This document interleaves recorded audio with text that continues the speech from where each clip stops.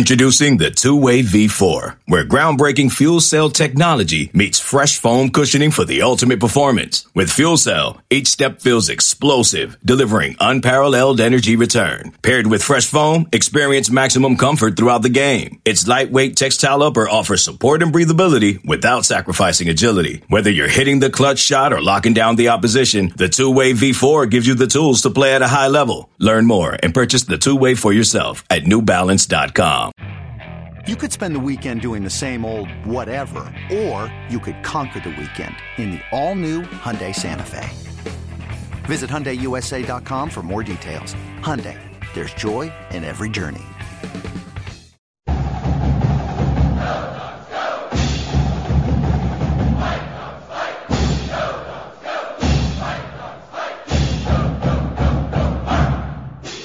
This is Chris Fetters of Dogman.com, and we are recording this right at the stroke of midnight.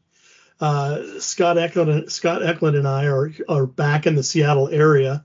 Kim Grinolds actually went to the Apple Cup tonight. He was able to get a flight back, and I think he's actually on a flight right now as we speak, trying to get back to Seattle. But Scott, I think as you can tell from my voice, it's not only been a long night, but it's been a long day. A lot of things going on. I know a lot of things were going on with your family as well. It's blowing like crazy out. Earlier this week, I already had power outages. It's just been kind of a nutty week all over the place. But Washington takes care of business. They beat Washington State 51-33, 114th Apple Cup. They set a school record, Washington does, for total yards in an Apple Cup with 703 yards. Unbelievable effort by Washington going to the Palouse, pulling out that win when it looked really, really rough going into halftime. What are your initial thoughts? Well, it was kind of a tale of two halves for Washington's defense. It really was. I mean, they allowed 27 points and I think over 250 yards in the first half. And then in the second half, they allowed 6 points and 129 yards. So, I mean, just tale of two halves for Huskies defense, and the offense just continues to keep rolling along. And Washington State's defense is pretty darn good, and Washington made them look silly tonight. And how about the fact that in 114 years, 114 meetings, no Apple Cup has seen more points scored between the two teams than what we saw tonight. Yeah, it is kind of nuts. What was it, like 70 something? 1976. No, I know, but the total number was like 76, 77. Oh, no, the total number was 83. Oh, was it? So, yeah, they beat it by one then. They beat it by 1 point. Yep. and only because of Wayne Talapapa's fluke touchdown run at the end. Well, what was funny is they had actually tied the second all-time record for total offense at 704 yards, which is the same number of yards they got when they played Cal and beat them down there in 2016. But then they took a couple knees, and so it ended up being 703 or 702, and then they adjusted it. Yeah. But because of that lost yard, now all of a sudden it's third all-time instead of tied for second. But all that quibbling aside, an unbelievable offensive effort for the Huskies against, as you said, the number one scoring defense in the Pac-12. They put up 51 on the road, which is kind of incredible. Just unbelievable effort. And like you said, a tale of two halves. To break that down even more, Scott, in the first half, Washington State had 304 total yards, scored 27 points. In the second half, they scored 6 points with 129 total yards. So they didn't even have half of what they had come up with in the first half. To say that the Washington defense really came out and made the adjustments at halftime, were able to kind of corral Cameron Ward a little bit better than they were in the first half. First half, man, talk about missed opportunities, a ton of missed opportunities there. And on top of it, Washington was able to do all that while the offense was scoring at will. But when they weren't scoring at will, they were giving the ball away. And very rarely do you win a game like this when you end up -2 in turnovers. And yes, you can call like the loss and downs and things like that kind of quote unquote turnovers. And those are really, really important.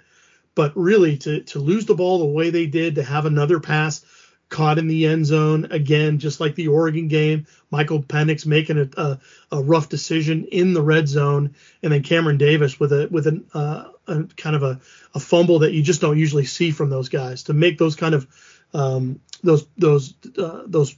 make those mistakes, and still the defense was able to come out and have a huge second half. I thought that really showed a lot about the resilience that Kalen DeBoer and the defensive coaches talked about this week.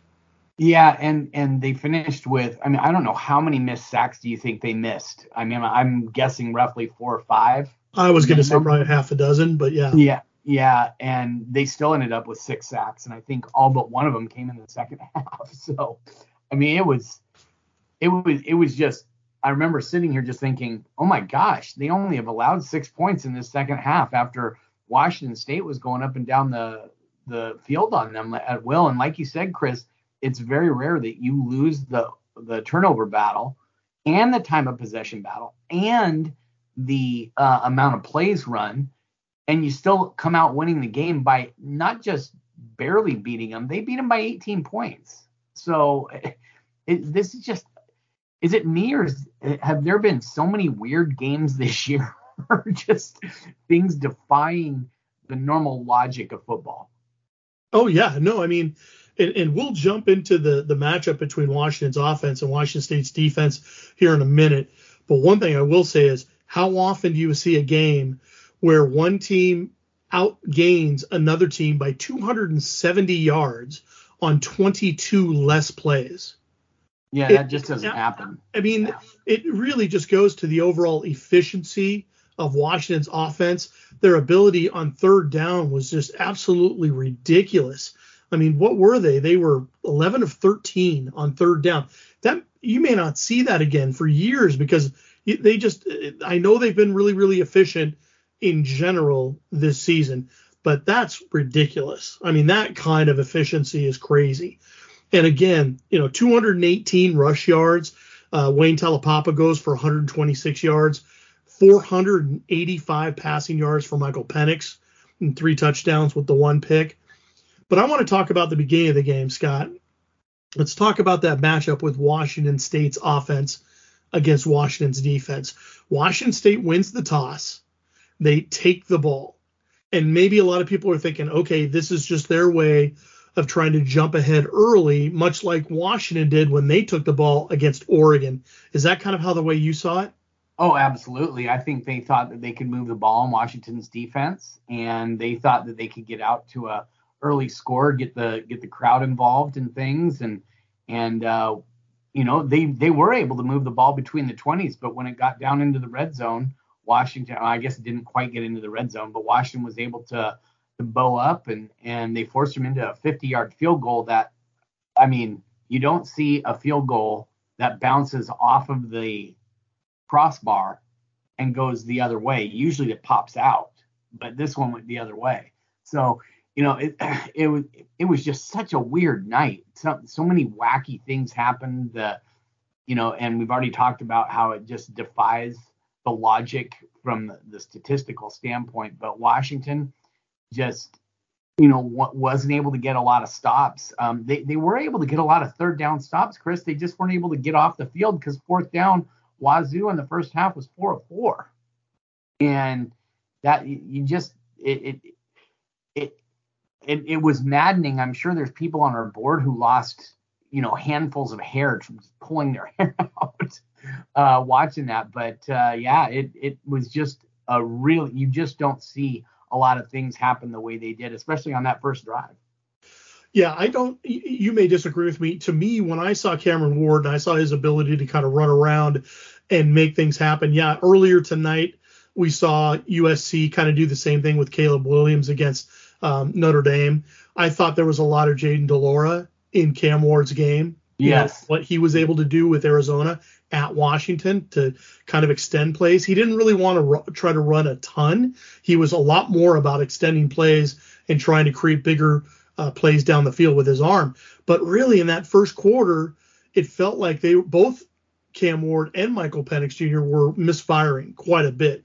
I mean, Washington had 93 total yards in that first quarter. Washington State had 110. It was only 10-7 Washington State by the end of the first quarter. But man, second quarter, that's where it's like everybody kind of got settled in. They kind of figured out what they were going to do. And then all of a sudden it was like the defenses almost became non-existent. Just in that second quarter alone, Washington had 21 points. Washington State had 17. Washington had 233 yards just in that quarter. Washington State had 193. I mean, it was pretty amazing how they kind of went from, Penix is overthrowing guys, and it looks like he just doesn't have his touch, just doesn't have the feel. Maybe the cold is affecting him. To all of a sudden in the second quarter, it felt like he could almost not miss. He was hitting guys down the field. That first touchdown to Jalen Polk, where he just kind of stabs it out of midair and just hauls that thing in and goes for a touchdown. I don't know if that helps settle Penix down a little bit, but that really seemed to kind of get them going and really kind of catalyze them. But Washington State's offense, other than, Cam Ward running around and things like that, even in the first half when they were scoring, did it feel to you, Scott, like it was just a matter of time when Washington would take the pressure that they were putting on with their front four and eventually kind of get him down on the ground, which unfortunately in that first half they never really did? Yeah, I thought that Washington was going to get home eventually and figure it out. And eventually you could see it in the second half where they weren't getting out of their rush lanes. They weren't getting pushed past him a lot, and he wasn't able to get out and extend plays anymore. He was kind of stuck in there and felt very uncomfortable. And getting after him, it took a while for them to figure it out. But I think once they figured it out, they're like, oh, okay, this is how we keep him in here. And once they were able to do that with Cam Ward, he lost a lot of his effectiveness. I also noticed too, and I don't know if you noticed this, and I don't really remember where it kind of happened, but near the end of the second quarter, Ward looked like he was kind of struggling. Not really limping around or things like that, but you could kind of see him grimacing when they tried to pan in right on him. And at times, and especially on that last drive in the first half, it looked like he was struggling a bit. And I'm kind of wondering, we'll hopefully find out later from Kalen DeBoer and the coaches, but I'm kind of wondering if the halftime talk with the defense was, hey, we just got to tighten up some things a little bit. Maybe we'll tweak a thing here and there. But the bottom line is we are like 95% of the way there. If you guys can just figure out a way to get him on the ground, because you guys are basically there, that'll change the whole complexion of the way the defense is operating, and it'll not only help everything up front, but that'll give the guys in the back a little bit of room to maneuver and can help them out as well. Do you think that's kind of what you saw? Yes, exactly. I think that the coaches just said, hey, you guys are right where we want you to be from a scheme standpoint. They're doing exactly what now you just need to make the play when you get the chance to make the tackle. And look, Cam Ward is on scholarship for a reason. I mean, he's done this to teams this year, extended plays with his legs. But Washington, harassed him more than he's been harassed most of the season. Although I guess they gave out a stat he had been sacked 34 times this season, but Washington just battered and bruised him as things went on. And like you said, Chris, he was grimacing. He wasn't limping around like you said, but you could tell the hits were starting to take a toll on him. Yeah, and just to make sure people know, Cam Ward was 33 of 52 for 322 yards, 2 touchdowns. The rushing, Nakia Watson was kind of their main guy, as we thought he would be. 15 carries for 73 yards with a long of 20 and 1 touchdown. And as far as receiving, the top players there for Washington State, Deshaun Stribling, 7 catches for 58 yards. Smithson had 7 catches for 58 yards as well. Watson had 7 catches for 41. Robert Farrell had 4 for 71 and the long touchdown. Lincoln Victor, 3 catches for 24 yards. So it wasn't like any one player for Washington State really exploded. I think Cam Ward did a really, really good job of distributing the ball quite a bit, but Washington really didn't get burned by anything really super big over the top. Long pass, like I said, was to Farrell for 34 yards, and that was kind of one of those scrambles where he just kind of found some wide open spaces when the secondary kind of got hung out to dry a little bit, because it looked like they were getting their hands on Cam Ward, and it looked like they were going to put him down. And he got slithery, he got away, and he was able to make them pay. But like I said, in that second half, wow. I mean, they came away in that second half and did such a good job of making the defensive adjustments and limiting Washington State to 129 total yards in that second half. A really, really big effort for them. Yes, yeah, and the limiting them the way they did. I wrote it up in the live updates. Some of my thoughts, and I said that the Husky defense was aided by the Husky offense because I think Washington State was starting to feel the pressure of having to keep up the scoring and doing maybe some things that they don't normally do, and I think that helps them out a lot as well. Yeah, no doubt about it. And again, when you talk about a tale of two halves, Scott, it really truly was in terms of what Washington's defense looked like in the first half compared to what they were able to come out and do in the second half. How much of that do you think the offense had a hand in when you kind of look back on it quickly and maybe initial thoughts? Do you feel like the offense was kind of like, guys, we're going to keep scoring. All you need to do is just give us one or two stops and we'll take care of the rest? Do you think there was some give and take with the offense and the defense there? Well, I think maybe not actually verbalized give and take, but I think the defense realized, hey, our offense is going to have their way with this defense. And so if we can just tighten things up, like you've said, Chris, tighten things up, maybe make a few plays when we're actually there to make the play, not miss some tackles, and finally get some guys down and possibly even get a turnover. Now, they didn't get a turnover, but, Jeremiah Martin did have that one forced fumble on one of his sacks on the night, and he, and watch, that, and then like we said, the turnover on downs that they had, a couple of those definitely are turnovers as well, even though they don't count that way. But I mean, they're essentially the same thing. So Washington needed to tighten things up defensively, and I think they do play off of the offense a little bit more than we're used to, because the Husky offense, Washington's always, when they've had success, they've always been a very good defensive team, and this offense is just so explosive that I think teams really feel a lot of pressure from that, and that allows the defense to maybe tee off, pin their ears back a little bit more, and know that, hey, these guys are scared. They're going to try and do some things, so we need to be there to make plays and make stops when we get the opportunity.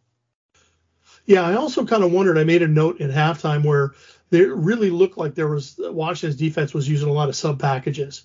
They were bringing in a lot of guys. Whenever Washington State was subbing a certain way, they would bring in 3, 4, 5 guys at a time.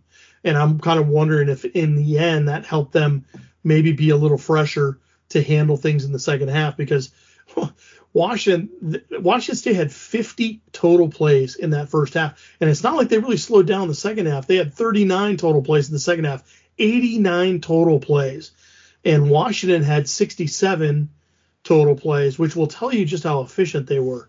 Washington averaged 10.5 yards per play throughout the entire night.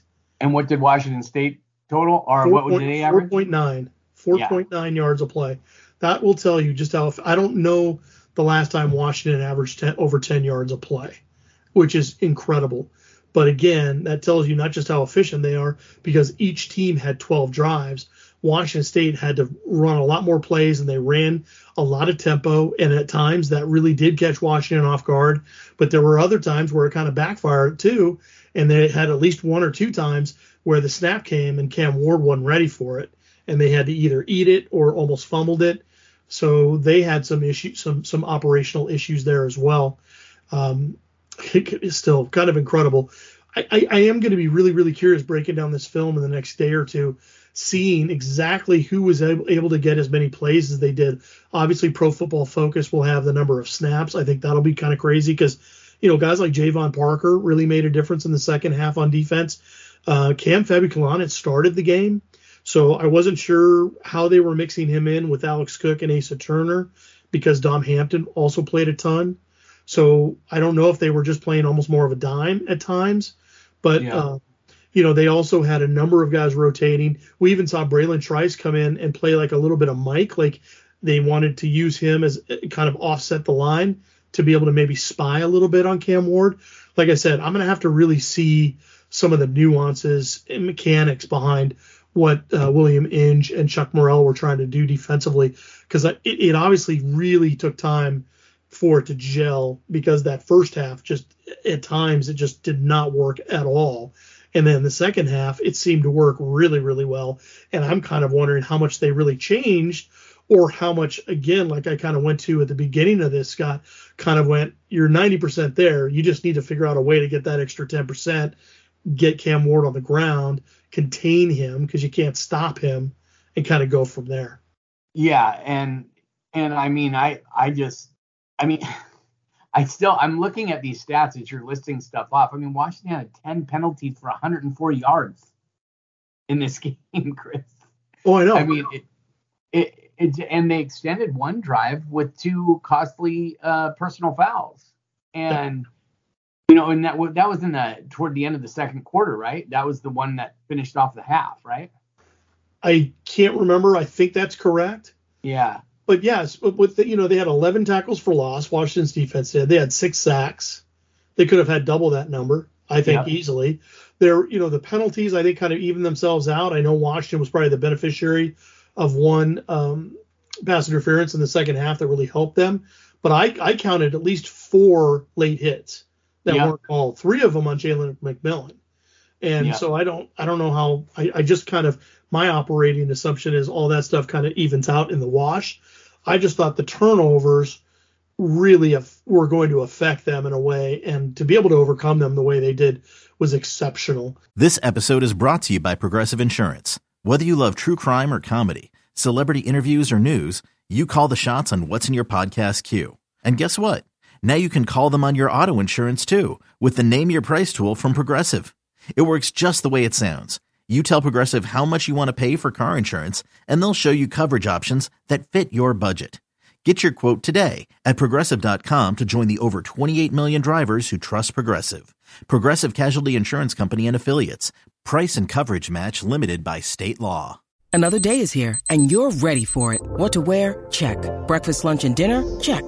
Planning for what's next and how to save for it? That's where Bank of America can help. For your financial to-dos, Bank of America has experts ready to help get you closer to your goals.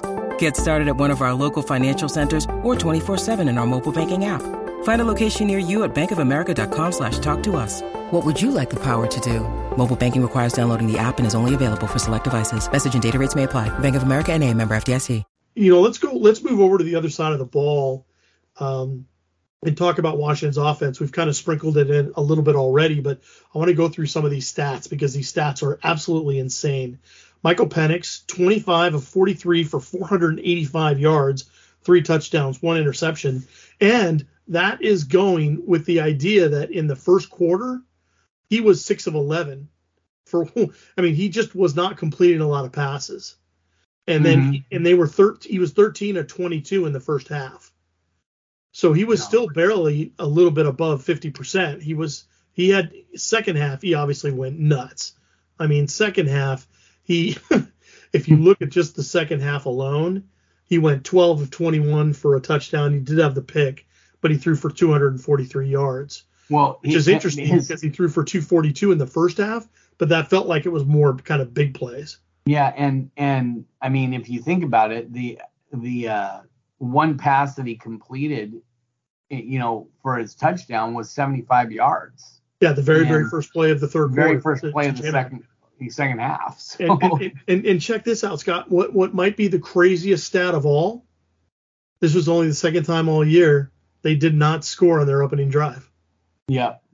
I mean, as efficient as they were, as amazing as they were overall, they didn't score. But what they did do is they buried Washington State at the 2-yard line. Great play by Dom Hampton to down that ball at the 2-yard line. They were able to get the ball back. Got to give the punter some credit. Oh yeah, Jack McAllister. No, great. It was great. Kind of one of those end over enders.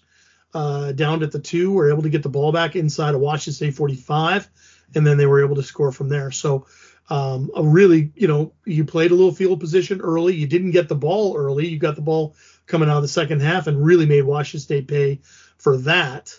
But to be able to do that and then get that kind of that snag for 6, from Jalen Polk. That was a great way for Penix, I think, to kind of settle in. And then he had the dart that he threw to Rome Odunze from 47 yards out. That was the second touchdown. That just was as pretty as you draw it up. I mean, I know he's been doing that all year long, but that was vintage Penix to me. Yeah.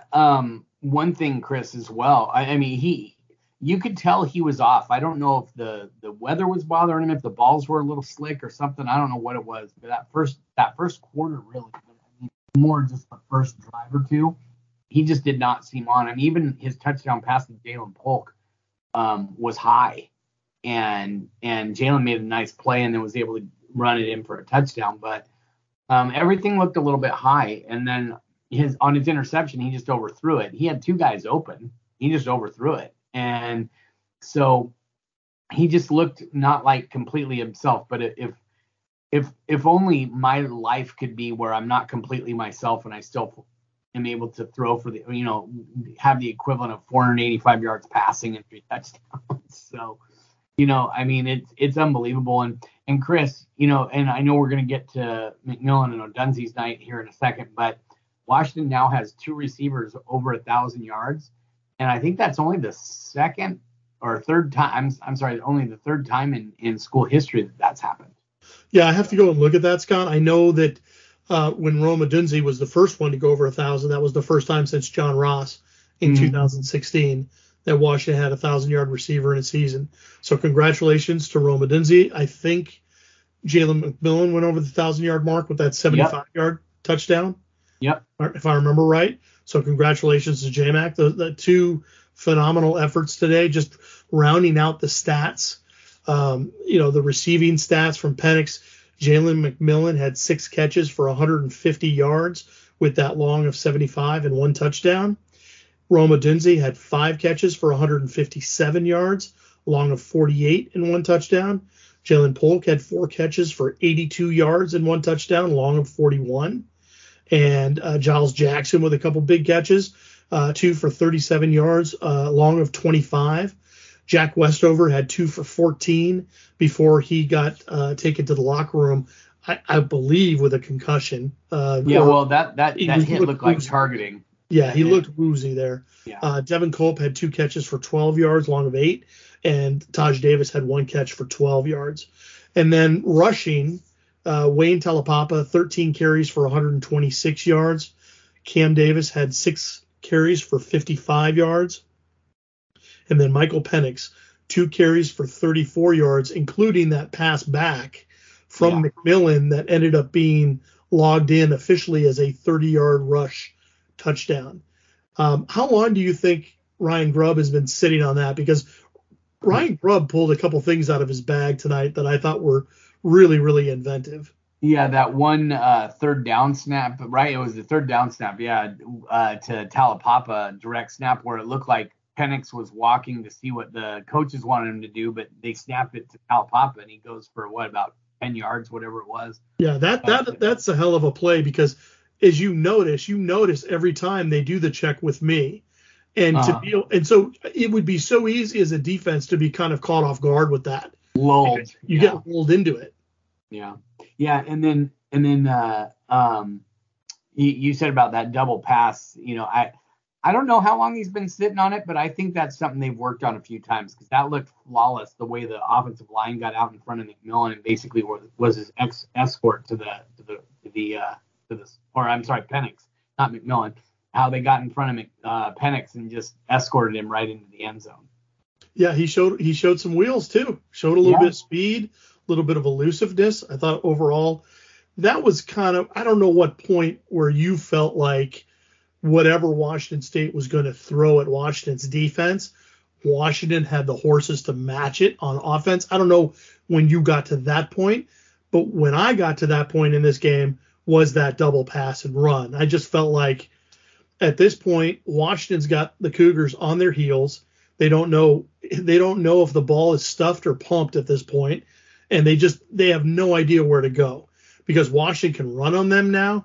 They can throw some short stuff at them. They can go over the top. And even though that stuff over the top did not work initially, I think it set things up down the road for them to be successful when Penix kind of dialed in the his throwing and how far he had to throw it and kind of those types of things. But overall, what an amazing effort from the offense to do whatever they did. And like I said, was that kind of the point where you felt Washington was not going to get stopped by this defense? I don't know if it was right then, but it was right around then that I started to just feel, okay, as long as Washington isn't turning the ball over, and I know that happened twice in the second half, but I was like, as long as Washington doesn't turn the ball over, I don't know if this defense can stop the Husky offense. And that proved to be true. Yeah, because at one point before Cam Davis's fumble, they had scored 5 straight touchdowns, between the first, second, and third periods. Because they scored on the very first play coming out of the locker room, second half. And then that next drive is when they fumbled it. And really at that point, I think that's why those turnovers are so shocking. And maybe they weren't shocking to you, but they were extremely shocking to me. Because up to that point, they had only run a couple plays, but they had gained 32 yards. They still weren't getting stopped at all. And even the following drive, when Penix throws the pick into the end zone, that's a 9-play drive, 64 yards, 4 minutes. It just feels like they're going to be their own worst enemy because Washington State can't stop them. The only team that's going to stop Washington right now is Washington. And that's why it was a little unfortunate to see it, because it really came at a time when Washington could have extended and really put the game out of reach at that point. And they just kind of stopped themselves. Yeah, absolutely. The Cameron Davis fumble just seemed like a good play by Deion Henley, and there's a reason that guy's a Buck Gets Award finalist. I mean, that guy just flies all over the place and makes plays. And just to remember, for Washington fans, Washington really wanted him badly. I think, if I remember correctly, he came on an official visit to Montlake and did the whole thing. And I think even USC at one point had offered him late, and he picked Washington State over both of those teams. So that was a huge get for Washington State at the time.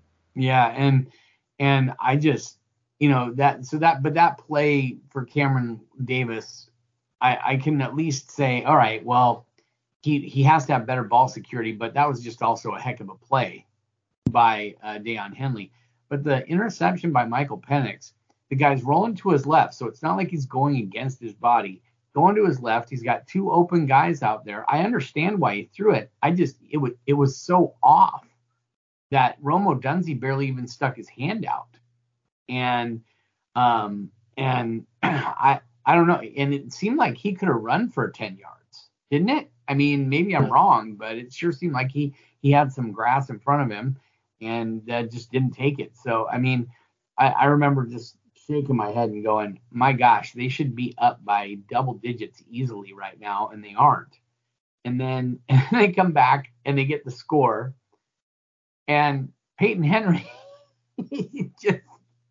I remember you sending me the text, Chris. It's like, if it's not one thing, it's another, and, it just seemed like Washington didn't like the fact that they were up so much. And well, it was weird, Scott, because in some ways, Washington State wasn't necessarily handing the game to Washington, but they were doing some subtle things that were taking the game away from themselves. Like when Cam Ward scrambles for that 2-point conversion after they score, after the Cam Davis fumble, Washington State goes and scores, and then they go for 2, and Washington again had him dead to rights, and he scrambles out going to the corner, and because he did not have the ball in the right hand, he had it in his left hand, the ball never crossed the plane.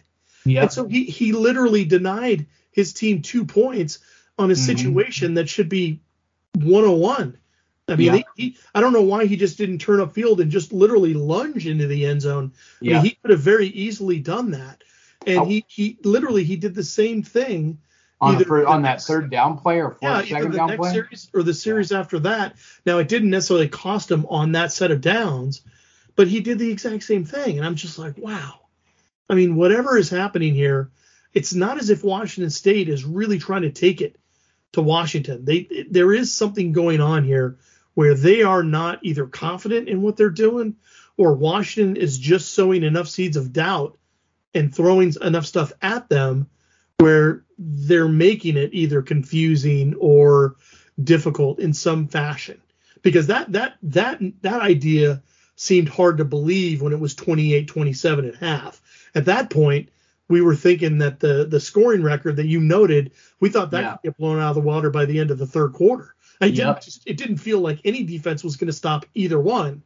And not so much credit to Washington State, but that Washington State held Washington to 16 points in the second half, to 23 points in the second half.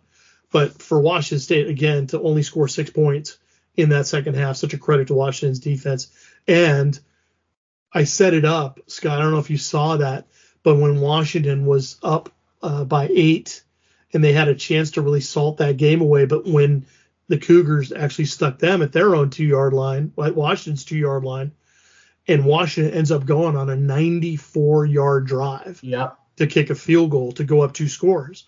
Well, I told everyone on the board, I said, this is their 2018 moment. This is where they can go for that 10-minute drive to basically kill the game off. And now I know they don't have Myles Gaskin at their disposal. They don't have Savon Ahmed at their disposal. But I'll tell you what, Wayne Talapapa did a nice imitation. Cam Davis did a nice imitation. Cam Davis got a great third down, and then on that very next play, I think went for like 25. So they did a really, really good job because I think that drive, it didn't go 10 minutes, but it went like over 6. And that was plenty good enough. Even though I know Washington fans were disappointed they didn't score a touchdown, as you should, that they should have scored a touchdown. They should have just kept running it. But either way, you had to get points to go up 2 scores. And to do it with a 6-minute drive, that's as soul-crushing as that drive in 2018 as far as I'm concerned. Yeah, absolutely it is. And, I mean, it's kind of like that Oregon State drive at the end of that game.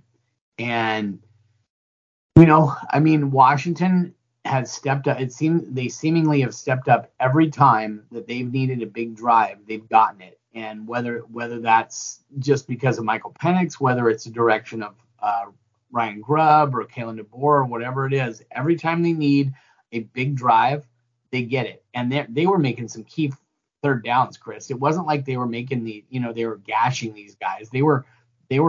It was like 3rd and 6 a couple times. And they were getting enough yards to just keep extending the drive. And I think Washington State started to get kind of frustrated. And like you said, Chris, that was soul crushing because I think Washington State was like, hey, we're within 8 points and we've got these guys pinned down on the 3. We get a stop here. We should be able to go in and score at least a touchdown and give ourselves a chance to tie it up. But Washington put all those thoughts out the door with that drive. Yeah, no, it was exactly what was needed at the time. And the only disappointing part about it was they weren't able to punch it in for 7. But I guarantee you there were a lot of Washington fans on our game day board tonight that really wanted that last touchdown. Do you think Talapapa was? Do you think he was milking the time thing on that, or he's a guy that wasn't part of last year's outcome? No, I think he was doing it as a way of, should I just slide here so we can just run it out? Yeah, it's such an interesting thing because you think it goes against every instinct that a running back would have to score, right? Yeah, it absolutely does, and I can totally see why he would be concerned that hey, should I just slide down here and do a hook slide and get us out of here? And he just decided, nope, I'm going to go in. I'll tell you what, though, Scott, that play was so deja vu-ish for me because I go back to that 2018 drive in the fourth quarter and Savon Ahmed, kind of that B-gap, kind of off right guard, right tackle, just kind of slithers around there, and then he cuts it to the outside. And I remember when Savon basically had pay dirt, he could have gone, and I think he actually did stop short. I think he actually just kind of fell down, but he could have scored, I think. That so reminded me of what Talapapa was able to do. But this time, obviously, he kind of slow played it and then finally jumped into the end zone at the very last minute. I know that made a lot of Washington fans happy on our game day board.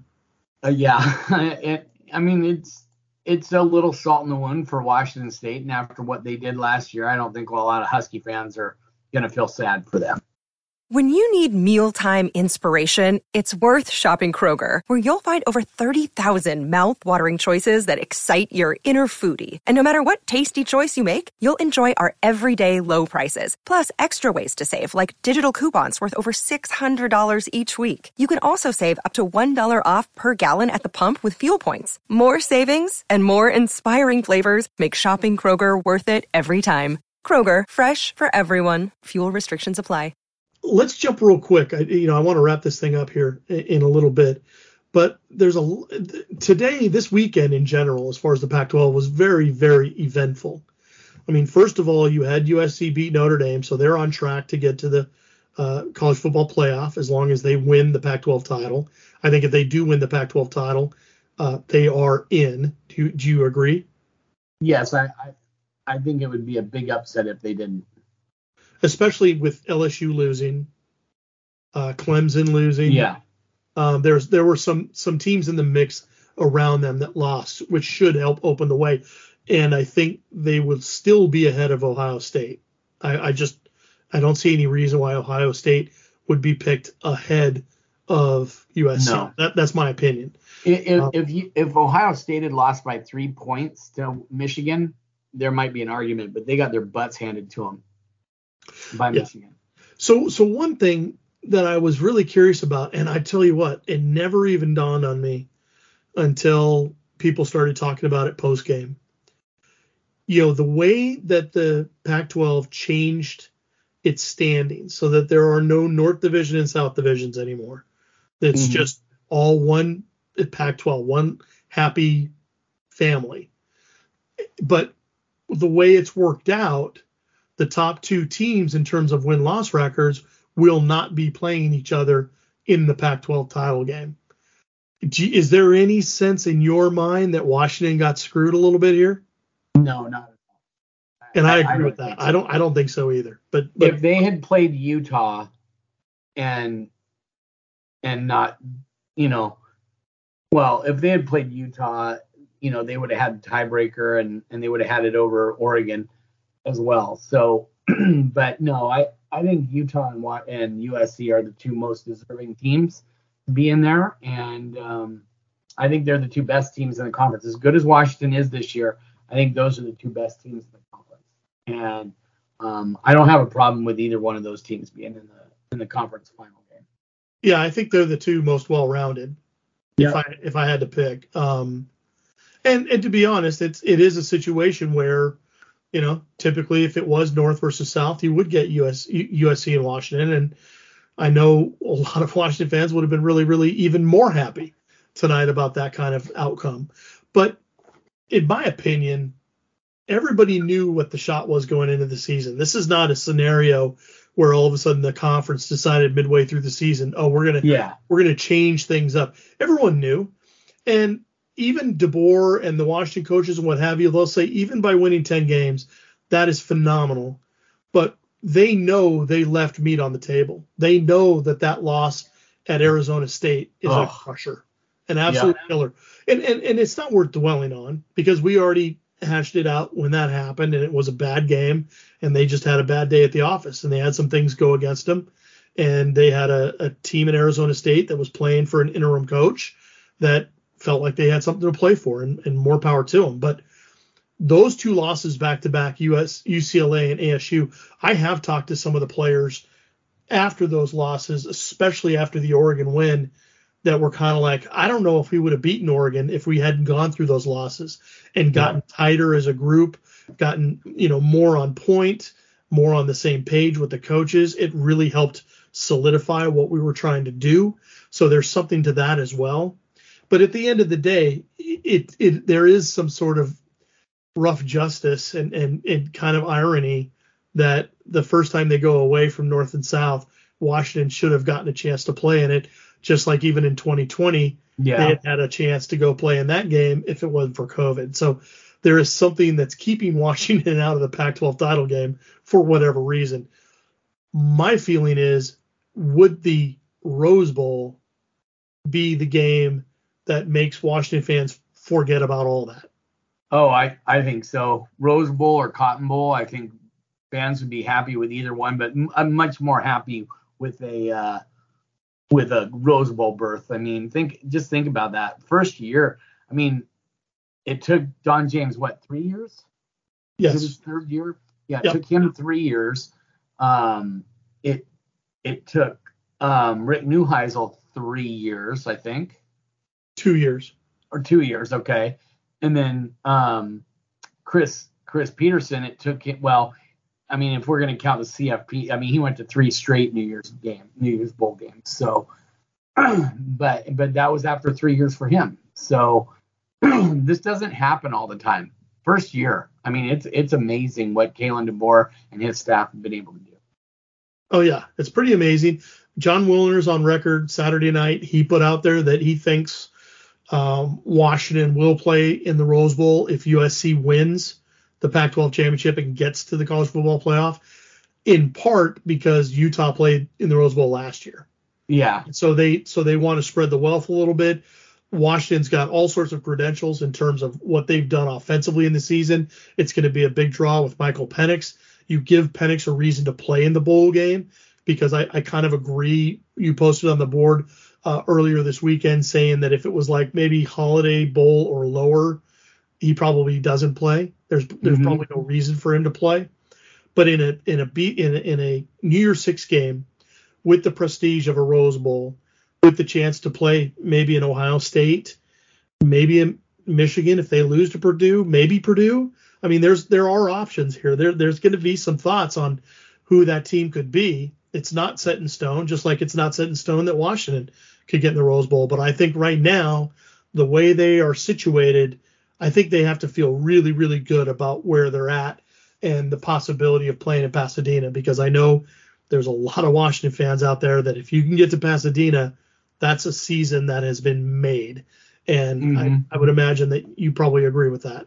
Oh, absolutely do. I mean, obviously the point is you want to win championships and things like that. But if that's not going to be your lot, then getting to the chance to get to a title game, or I'm sorry, a big time bowl game like the Rose Bowl, and a place where Husky fans just have so many fond memories. And, Washington loses that really good game with Ohio State a couple years ago in 2018. I just think it's a great opportunity for the Huskies to go out there and really, really do what they need to do to put this program back on the map nationally, and a win in the Rose Bowl would do that for them. Yeah, there's no doubt about it. And I think that, it is interesting. I posted something on Twitter, and I was kind of wondering for your thoughts. What's the stranger thought that this team has gone from 4 wins to 10 wins in the span of 12 months, or that they've gotten to 10 wins and aren't playing in the Pac-12 title game? Yeah. That's so weird to think about. I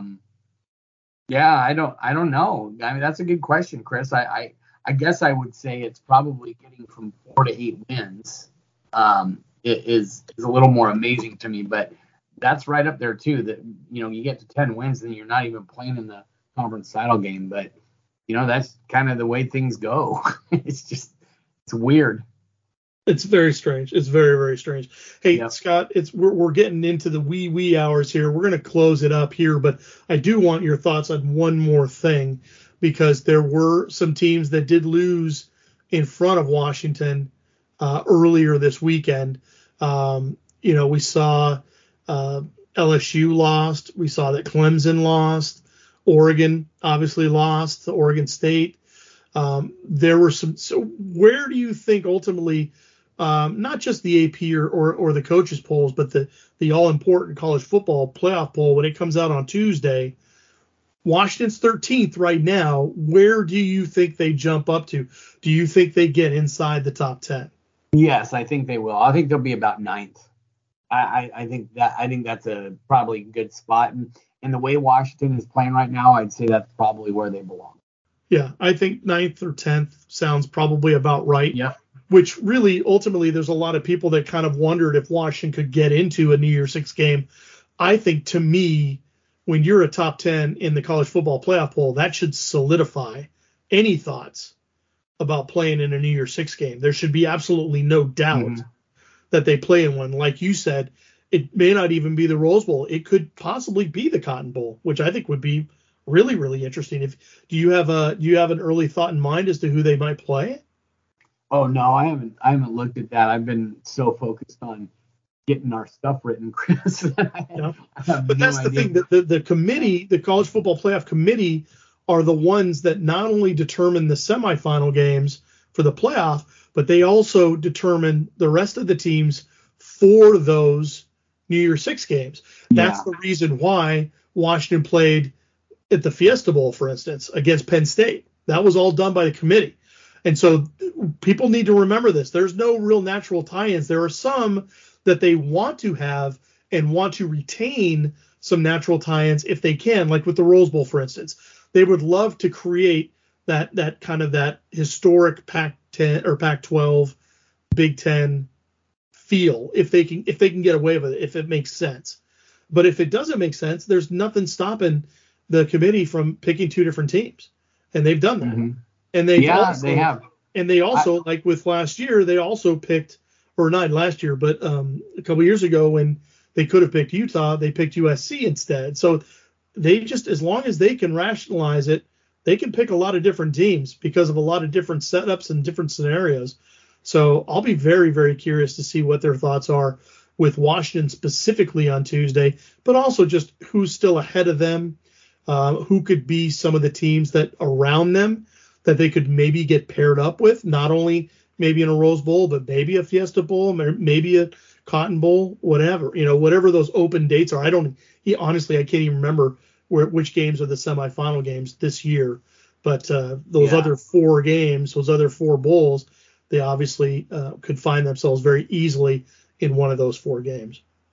Yeah, and I'd love to see Washington versus an Ohio State. That would be a really tough game with the way Ohio State is offensively. I mean, that could be another game like last year's Rose Bowl where it's just the last team with the ball winning the game. Yeah.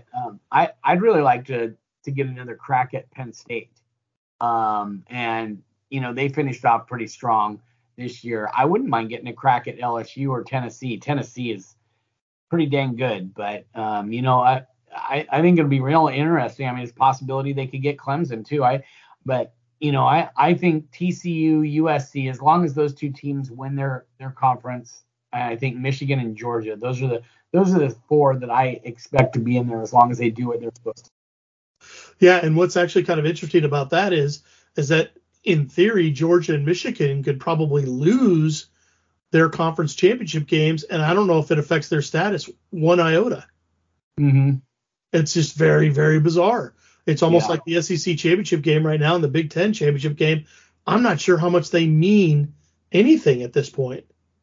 Yeah. By the way, I just looked it up. Peach Bowl and Fiesta Bowl are the two semifinal games. Okay, so it'd be what? Orange Bowl, Rose Bowl, Cotton Bowl, and Sugar. Another one.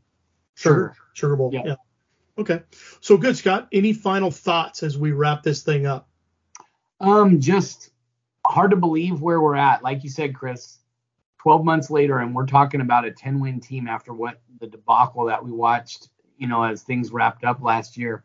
So just shows what good leadership and a really talented quarterback can do for a college football team.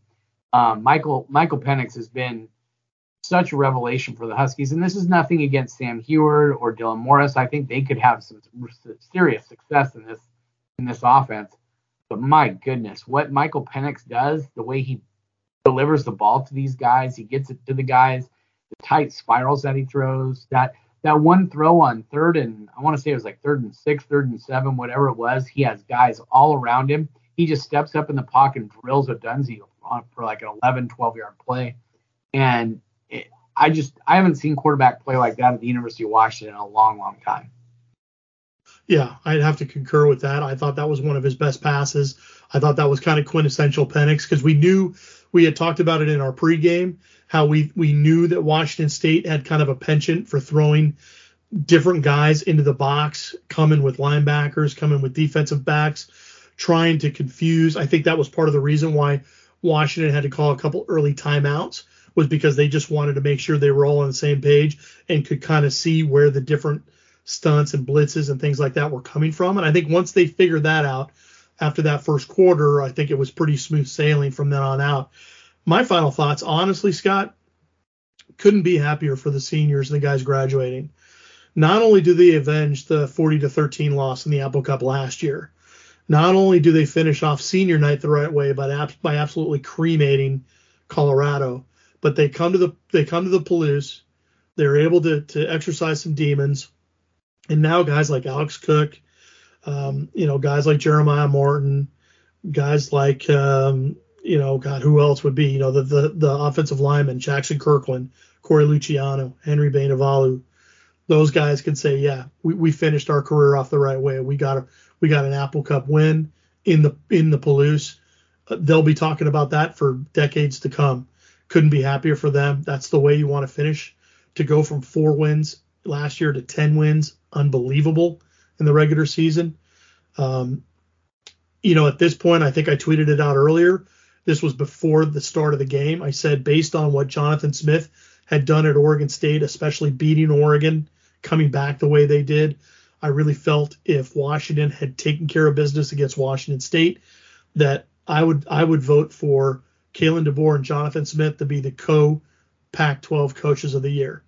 And I don't see any reason to shy away from that now.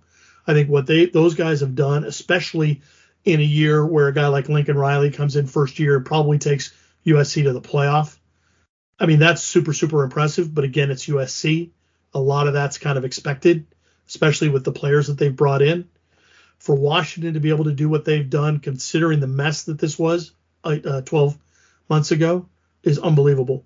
And so couldn't be happier for those guys, couldn't be happier for the coaches to see what the Apple Cup is all about and to be able to take care of business and be able to dispatch a really a game Washington State team that clearly maybe were showing some things defensively where I don't know if they were kind of using smoke and mirrors on defense, because they did still have the number one scoring defense. You don't average less than 20 points a game by accident typically, but we just saw a Washington team hang 51 on them at home, over 700 yards of total offense. I'm hard-pressed to imagine a more efficient attack in a single game other than that 2016 game against Cal, where John Ross made the Golden Bears look pretty silly. Jake Browning threw for a zillion yards. They ran for a ton of yards and really put their stamp on that 2016 season, I feel, in that game. So unbelievable effort by Washington to finish this thing off the right way. I think things are going to get really, really interesting in this next week. Not only what happens with the football poll coming out on Tuesday, but that Pac-12 title game with USC and Utah. If USC wins that thing, all Washington fans, I'm assuming, are going to be rooting for USC in that game. And if they can get that Pac-12 title, get into that playoff, I do think that Rose Bowl will be calling for the Washington Huskies right afterwards. So that's my guess. That's my thought anyways, and we'll see how that pans out. So we're going to finish it out right there, guys. It's extremely late, early in the morning, Sunday morning. Couldn't be happier to be bringing this coverage to you guys, and we really thank you all for sticking with us. And hopefully this will be some enjoyable listening for you guys. So for Scott Eklund and Kim Grinolds, who's in the air, this is Chris Fetters of Dogman.com. Go Dogs.